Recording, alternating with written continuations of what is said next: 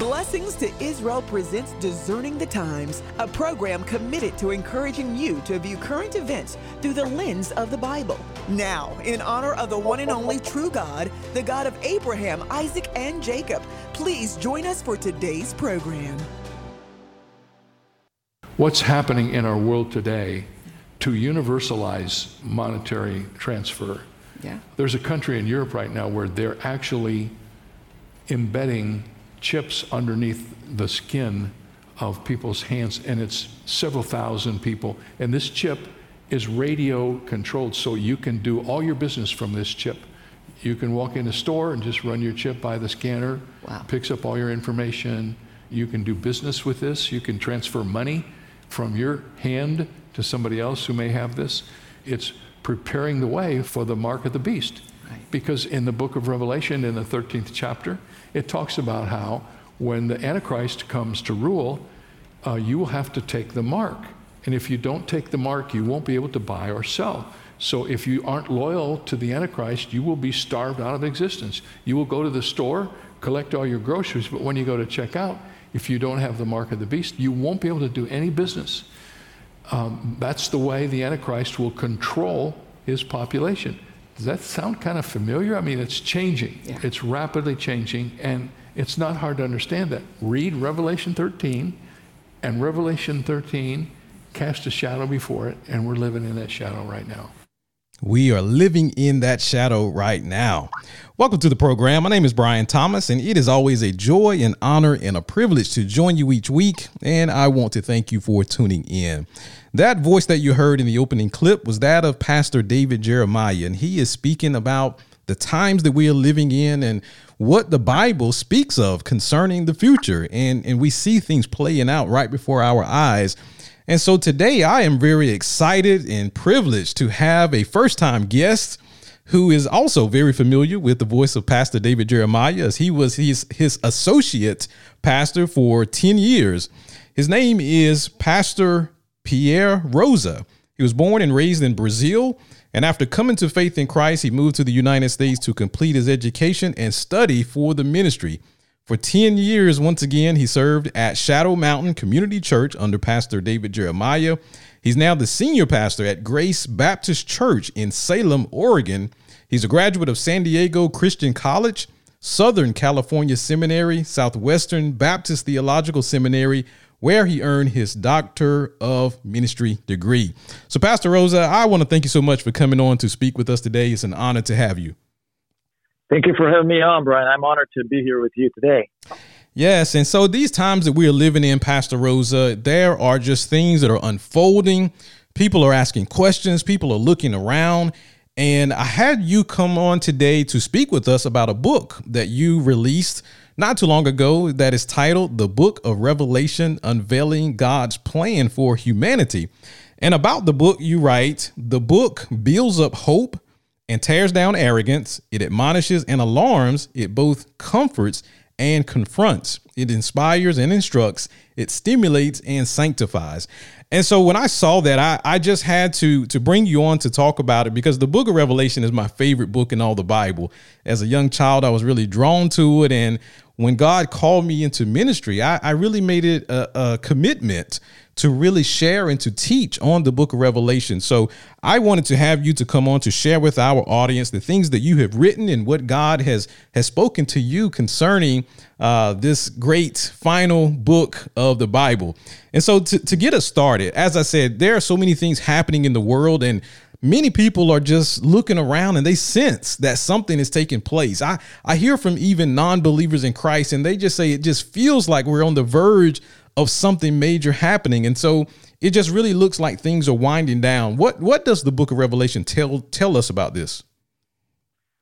Yeah, Brian, you're right. I think the world as we know it is winding down. And, the book of Revelation addresses the church in chapters 2 through chapter 3. But then after chapter 4, the book doesn't mention the church anymore, and it deals with God's prophetic time clock now dealing with the earth. We know the tribulation of the end times as the time of Jacob's trouble, like Jeremiah 30 verse 7 tells us.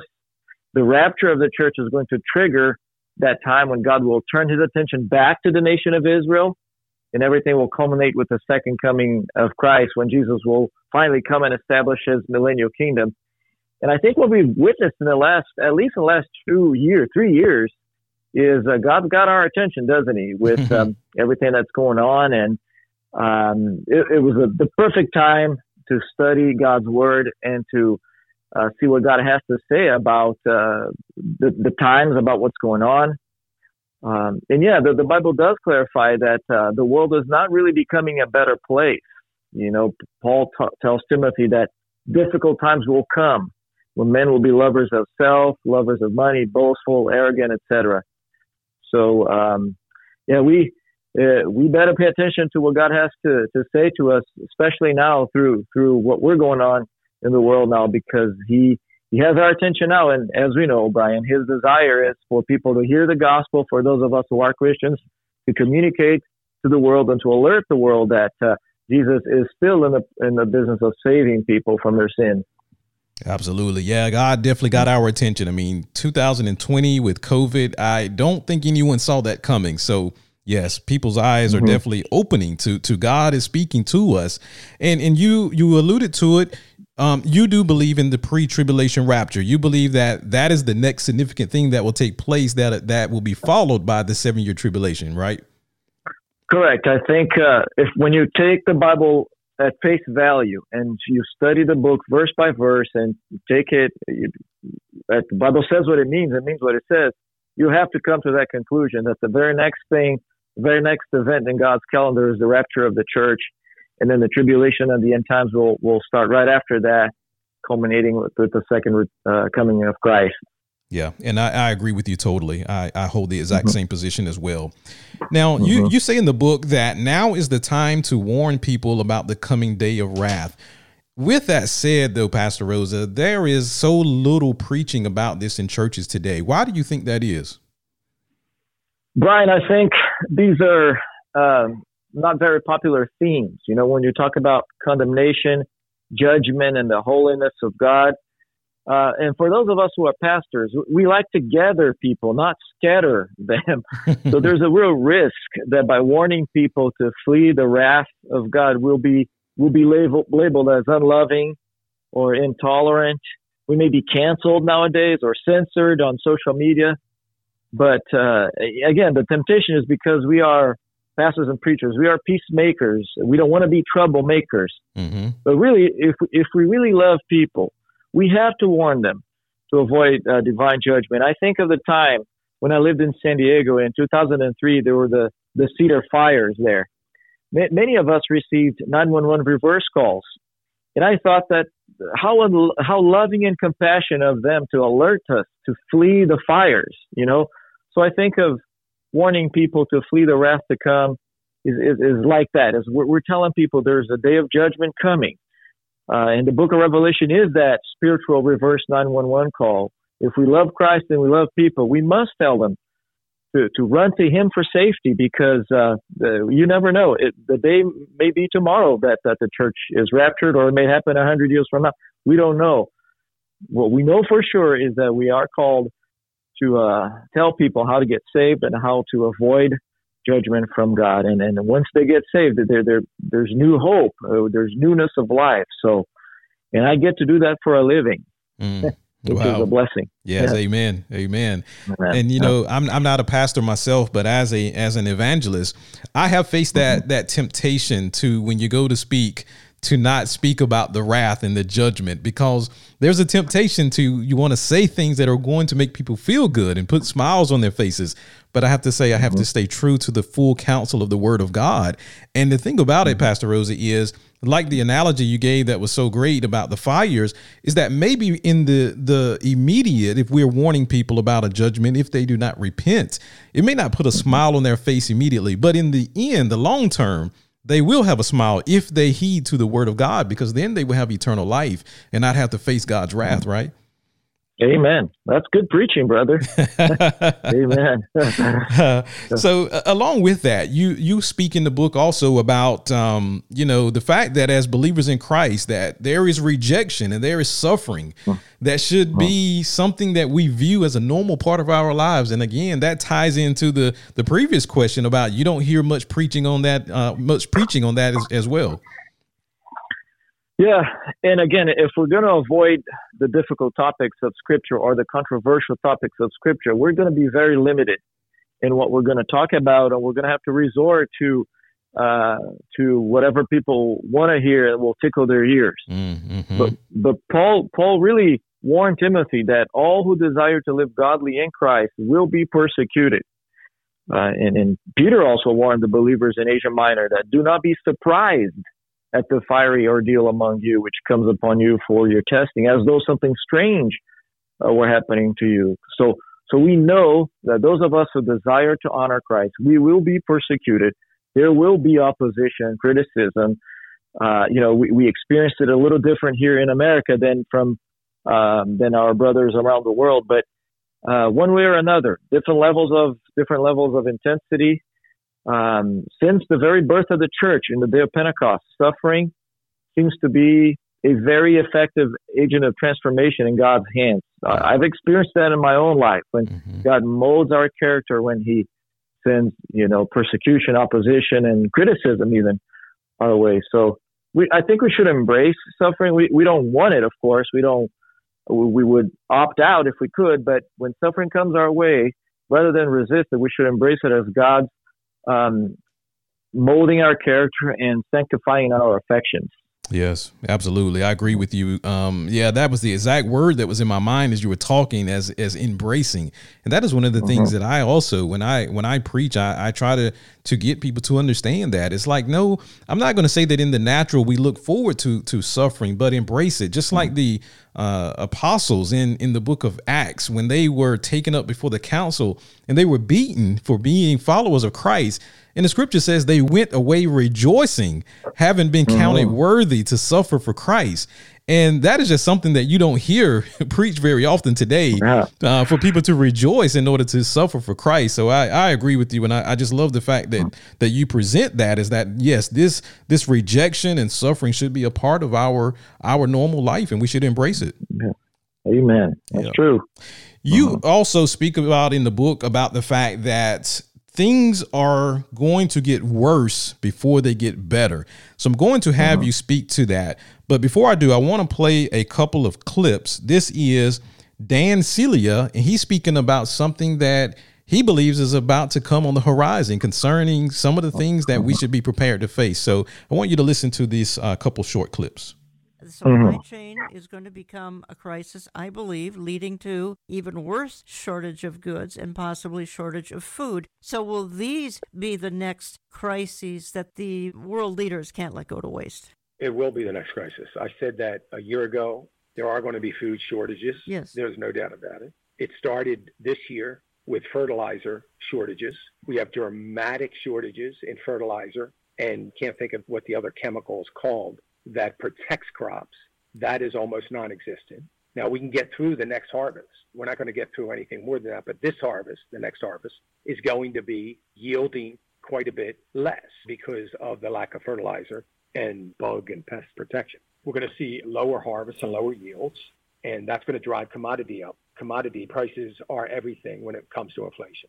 The reason why I said a year and 2 months ago that we were going to have inflation and it's going to be here to stay was because of commodity prices. And that's what you look at. That's what every good economist ought to be looking at. I assume they were, and they were ignoring it because I don't want to think that they weren't smart enough to see it. We have to have food shortages. That will be the next thing. There are some things that are definitely going to happen, and a food shortage is the greatest final crisis that could come to America. Adolf Hitler got elected for one reason. He promised everybody a loaf of bread on the table. That was his campaign. His whole campaign was built upon that because people were starving. So again, that was Dan Celia. He was being interviewed by Jan Markell, and he's predicting food shortages on the near horizon.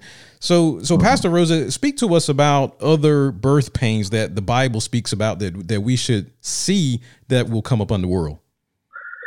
Yeah, so food shortages, that's the famine that we read about in Revelation 6. That's talking about the end times, the black horse, the third seal there in that chapter. And that's going to happen in a global scenario. Now, we in America are not familiar with food shortages because we've had abundance for so long now, and we are a prosperous nation. But I think in this last year, what we've witnessed with the supply chain and a little bit of shortages here and there, and the not being able to buy and sell, maybe this is a preview of what's to come in the end times.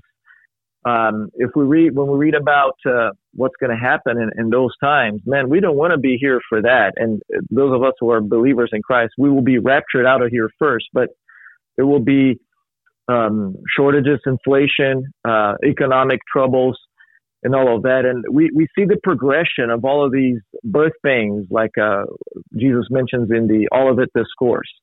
And the illustration that Jesus uses is obviously very appropriate because he's God. But the idea is that when a woman is experiencing birth pains, she knows the hour is coming. So it serves to warn her that there's new life coming here. And when we see that these things are happening in the tribulation of the end times, it'll be a reminder for those who will be left behind that pretty soon Christ is going to come back. But there is a world to reach. There are things to accomplish. But the good thing is for us, Brian, those of us who are believers in Christ, now church-age saints, we will be raptured out of here. We will be in heaven receiving rewards and worshiping God. But we do have family and friends that will be left behind, and we care about them. And that's another reason why we should warn them and tell them, even if they call us, intolerant or a Bible thumper, whatever else people like to call us these days. We say, man, I'm concerned about you. Like I told my cousin one time, he told me, he said, if you speak of Jesus one more time, I'm not going to come over on Christmas or anything like that. I said, all right, I'll honor what you're asking me. Just do me a favor. Don't die. Because if you die, man, you're not going to be in heaven with me. And I am concerned about that. Wow. So, that's so true. So true. And that's one of the things, Pastor Rose, I'm glad you pointed that out, because I've heard some of the critics of the pre-tribulation rapture view. They say that we tend to just say, well, we check out of life and we just say, okay, the Lord is going to come at any moment and we're ready to go with him. But I say, no, everyone that I know, including myself, of course, that holds to the pre-tribulation rapture view, it gives even more of an urgency to say, get right with Christ now, because this could happen at any moment. You don't want to be left here and to face the judgment or to die without Christ as your Lord and Savior. So, yeah, we love people. And that is why we study these things that are to come in the future, even though we'll be in heaven, as you said. So I agree with you totally with that. Very, very well said.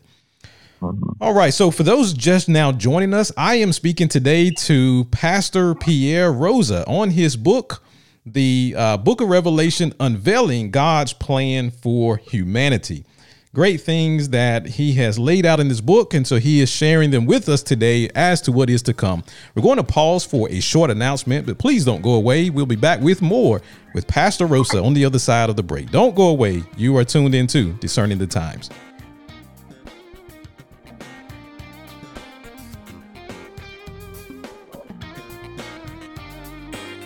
You are tuned into Discerning the Times. If you believe in what we stand for, would you consider partnering with us? Our Partners program is based on Genesis 12:3. I will bless those who bless you. For a recurring donation of $12.03 per month, you can help us share the message of Discerning the Times as we await our Lord's return to Israel. For more information, please visit our website, blessingstoisrael.com, or write to us at Blessings to Israel, P.O. Box 266, Knightdale, North Carolina, 27545. Now, let's return to the conclusion of today's program. Welcome back to the program. My name is Brian Thomas, being honored today to be joined by Pastor Pierre Rosa to discuss his book, the Book of Revelation, Unveiling God's Plan for Humanity. Pastor Rosa, how can our listeners pick up a copy of this book? Yeah, it's available on Amazon. If they just put in my name or the title of the book, it'll show up. and also through our website called truthwithgrace.org. Truthwithgrace.org. They can get a copy from there. Or if they just call our office here or look me up online, we'll make sure they get a copy of the book. Okay. All right. And we'll share that again at the end of the program. All right. So now I wanted to talk about the coming Antichrist. And as you said, we as believers in Christ, we are raptured. We are gone. We don't need to be concerned and consumed by who the Antichrist is, as I see some people are at times, because, well, once he's revealed, we're gone. But with that said, the coming Antichrist, he is going to have a thirst for followers of Christ and for Jewish blood. And I want you to speak about that after we listen to this clip that speaks about one of the ways in which I think the Antichrist is going to control the world and society is through a cashless system. No cash. It's a trend that's growing in popularity worldwide. Last year, Visa ran a campaign in which it offered 50 restaurants $10,000 each if they agreed to stop accepting cash. I don't know. Michael Ryan wasn't able to apply as his restaurant had already gone cashless. I've been in this business a long time, and I feel like there's a lot of theft when you have cash around. So when there's cash in the safe, downstairs, in the office, behind the counter, everyone's dipping in, everyone's sharing. You share your drawer with another employee, there's cash always goes missing. So it's just like this eliminated theft issue. So that's off the table. But the more importantly, it's like today I was late to work. The place can still open because they don't need to go to the safe, get cash, set up the store. He can just arrive and open up. So it's, from an operational standpoint, it's a breeze. All right. So we're not yet in the tribulation, but as we heard in the opening clip, Pastor Jeremiah, he said, well, prophecies cast shadows before itself. And I think we're seeing that already. And again, the Antichrist, he's going to have a system in which he's going to control the world, and he's going to be after Christians and the Jews. So what is the reason as to why he would have this thirst for their blood? You know, Satan hates people in general because we are redeemable and he is not. You know, Jesus didn't die on a cross for demons or for Satan. He died on a cross to save people.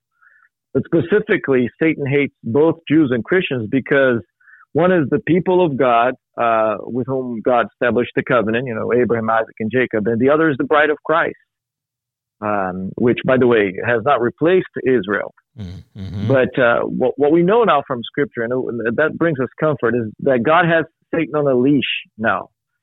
But during the tribulation of the end times, that leash is going to get a little more slack. God's going to permit Satan, through the Antichrist, to persecute Israel.